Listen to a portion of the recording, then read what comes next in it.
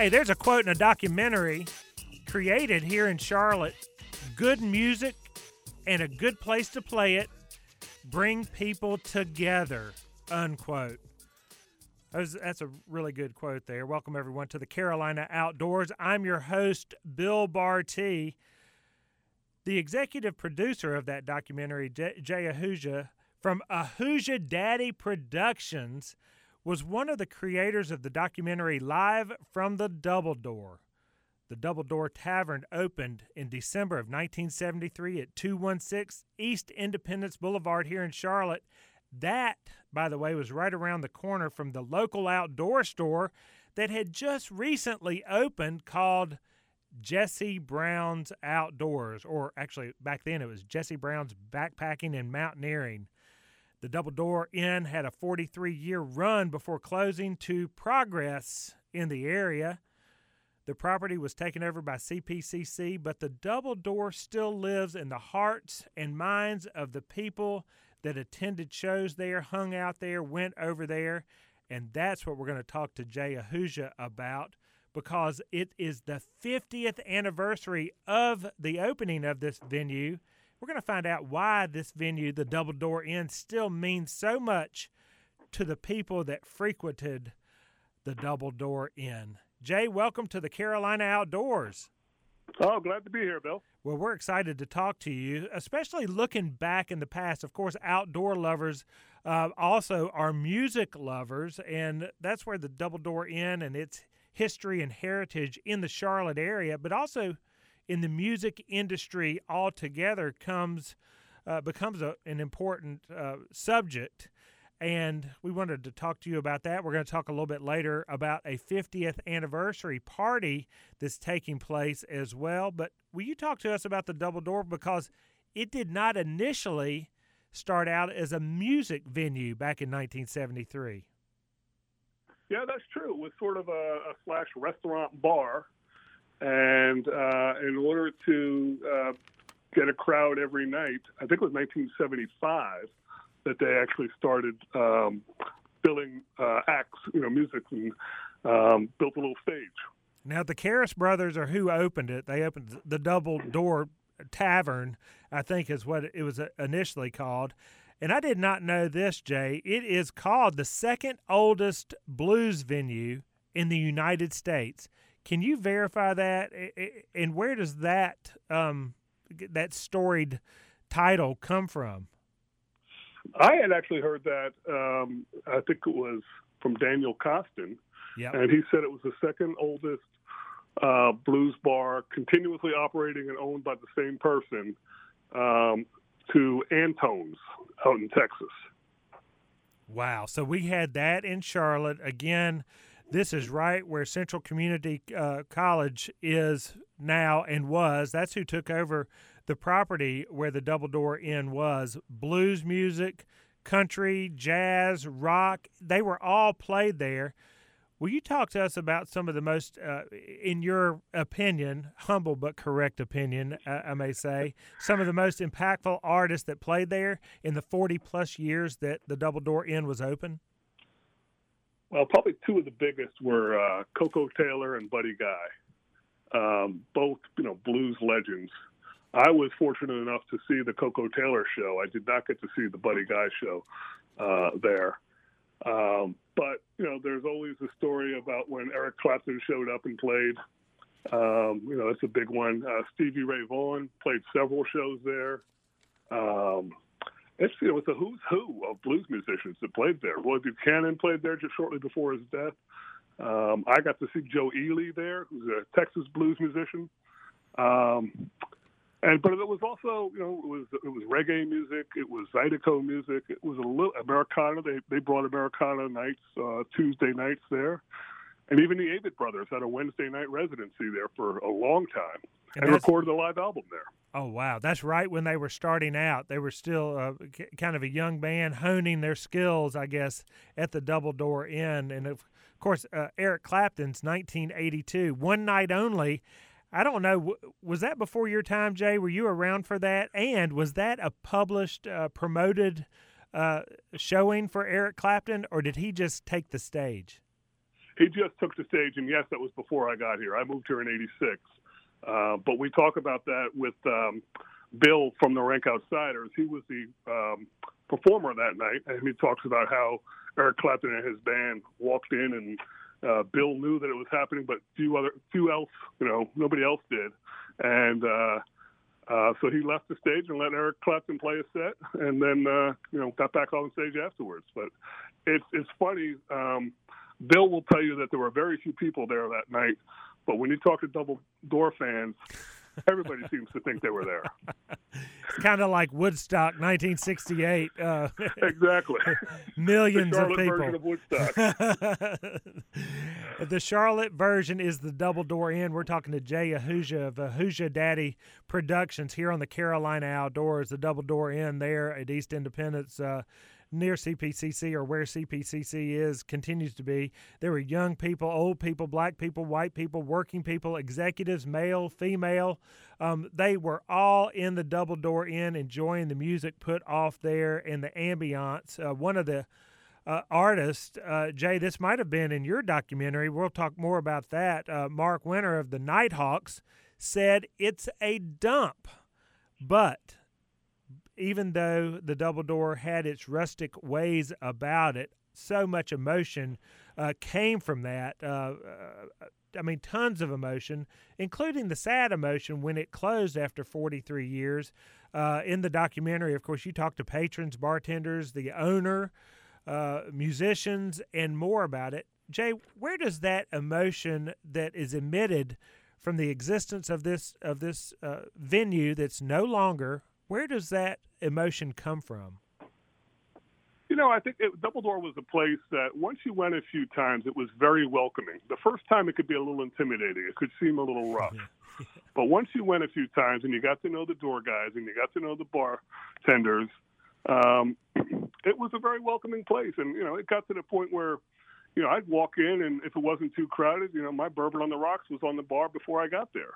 They were just that much of a Cheers type atmosphere without being a Cheers place in any other way. But, they definitely got to know their clientele and took care of them. Well, and talk to us about the making of the documentary. It was before the pandemic. The documentary went out, or you made it. You and three other filmmakers, you were the executive producer, and others, created this documentary, and it's going to be celebrated during the 50th anniversary of the Double Door at the Independent Picture House on December 22nd at 8 p.m. But talk to us about the making of that documentary. The Double Door was gone by that time, but you had tons of people to talk to, tons of photographs and videos of performers and patrons within the Double Door. Talk to us about assembling all of that and putting it out as a documentary. Well, actually, it had not closed. It was about to announce its closure. Nick called me up, the owner, and let me know that he was closing. And I happened to be working at public television at the time, and I said, somebody needs to make a documentary about that. I feel like that's a history that needs to be preserved. And I talked to the station I was working at, and they weren't interested because everybody in charge there was new to Charlotte and really didn't know the history. I talked to a couple of the local commercial television stations, and they expressed no interest. So I just said, well, I guess I'll do it. And I recruited a guy that I worked with in public television, a fellow named Rick Fitz. It turns out that he had played there with three different bands. So he had a passion for the place. And he was a guy who could do everything in the world of making documentaries.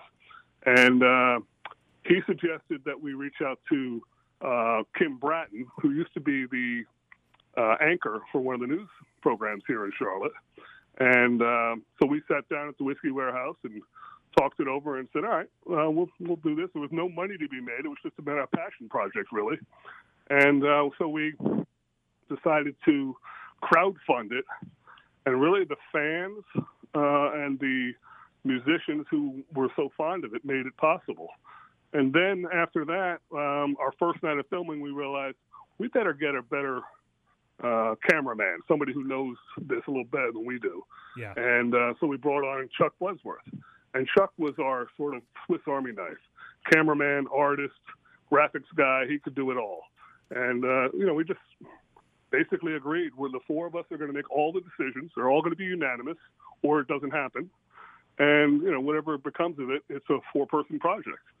And we went, so from March of 2016 to December, we went to countless shows, filmed the people who would let us, did interviews with those who were interested, and we had 80 hours of footage Wow. when it was all said and done. And then Rick, to his great credit, basically took that 80 hours and turned it into a 28-minute film. Wow. Well, and it is a film to see because, and for our listeners, just as you described, there's new people in the Charlotte region, in Charlotte area, but then there are a lot of people who did enjoy the Double Door. So we're speaking to both of those people, and I guess one thing is we have not given a descriptive of the Double Door, but it was essentially a two-story home right there that turned into a tavern, a pub, a bar. This is before the breweries hit Charlotte like they are now, and it was a go-to music venue. Tremont was around then as well. All of that is celebrated kind of in the documentary, so you're able to look back at what Charlotte looked like then, and this connection of people, performers who were coming through town. Jay, talk to us about the history of that, as because the Double Door became a go-to place for people who were coming through the Southeast, and Charlotte was a strong place of recording new music as well back then. Oh, absolutely. Yeah, I think the Double Door was essential in two ways. One, it was a stopping point between Atlanta and D.C. for any number of bands touring up and down the East Coast. And it was also sort of a breeding ground for local music. The Avett Brothers are a great example, but so are the Rank Outsiders and a number of others. So bands got the Blue Dogs, for example.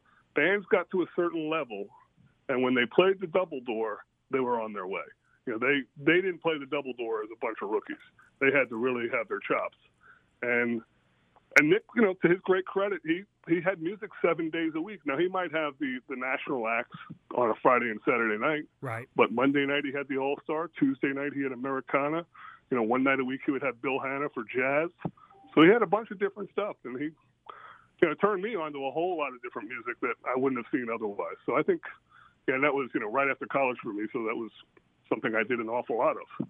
So, it was an institution. Was an institution, and it really helped the Charlotte music scene, and it helped the local musicians. And they talk about that in the film, that how without Nick, they wouldn't be where they are today.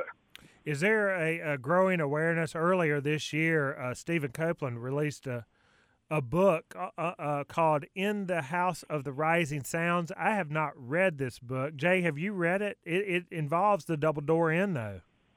It does, and it's an interesting take on things. It's not a history so much as what the place meant to him. It's almost a spiritual thing. It's interesting. Well, and that's part of the interest, because he's not the only one, and that would include you in that as well. So many people enjoyed kind of the broadening of their spheres of music, of culture, of entertainment within that. Jay, where do people get that now in Charlotte? How hard is it to celebrate with character like that in the music community in the Charlotte area these days? It's interesting you ask that, because I haven't found the place. There are some places opening up and have opened up recently that I have yet to go to. But, the Underground, right. But that's a Live Nation venue over at the Music Factory. I'm a big fan of the Fillmore and the outdoor venue there, but it's not the same. I mean, none of it's the same. I love shows at Ovens. Ovens Auditorium is a great place to see a show. Spirit Square is another. Night Theater and the Belk. But they're not dive bars, like the Double Door was. So, and, you'll see a different crowd there every night for every show, whereas the Double Door, you pretty much had your regulars. And then, somebody might come out for somebody they happen to enjoy. But, you always had, you knew when you walked in the door of the Double Door, you were going to know a bunch of people there. Not to make you the expert, but Jay, once you do a documentary, you are an expert. so let me ask this: why do you think it is? Why not to replicate the Double Door? Because that would probably be impossible. So not to replicate, but where is the challenge of music venues and creating new music venues in 2023 into 2024? What are we missing now that we had then? Well, I think it's all owned by Ticketmaster or Live Nation, right? I mean, every aspect of music these days seems to be under that umbrella. So that's part of the issue. And then I think, the bar business is a tough business, and COVID knocked out a lot of, people who were in that business. And then I think there's still concerns about that, right? Getting together in a small place and, maybe it's not COVID, but maybe it's this flu that's going around or the cold that's going around. So I think it's people are still doing it. There's something called So Far Sounds in town where they have concerts, pop-up concerts in various places. Those are interesting shows. I've enjoyed those. And the arts groups are bringing some fantastic music to town also. So, and those are at the, like I said, the Night Theater or the Belk or sometimes Spirit Square. So it's there, but it's harder to find for sure. Well, I'll tell you where you can find a lot of it, and it's celebrating 50 years, is at the Independent Picture House. You can go to their website, and we'll put it in the liner notes here on the Carolina Outdoors, the independentpicturehouse.org. It's like a Christmas party, but we're going to be showing the documentary that Jay, Kim, Chuck, and Rick all put together December 22nd, 8 p.m. Jay, we're selling tickets. We can get them there at independentpicturehouse.org. Are there any particulars that we need to know? Well, it's a 28-minute film, and then we're going to have a panel discussion with Nick, the owner, and the other three producers, and I'll be the moderator. So I'll be well out of my comfort zone doing that. And then we'll show I think it's between 6 and 8 minutes, a bonus feature of an interview I did of Nick about the early days of the Double Door.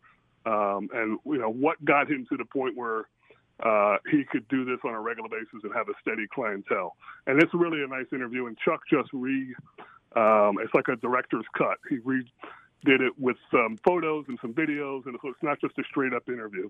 And he did a great job with it. So we're looking forward to sharing that with people. Jay Ahuja, Ahuja Daddy Productions, thank you for jumping on. We look forward to being over there. independentpicturehouse.org, December 22nd, 8 p.m. We're going to see the film, have the interviews, have you moderate the discussion. But, Jay, special thanks for jumping on the Carolina Outdoors and sharing a little bit of look into the Double Door Inn. My pleasure, Bill. Thanks for having me. Off he goes and off I go. But just for a second, I'm coming back on the other side to wrap up this edition of the Carolina Outdoors.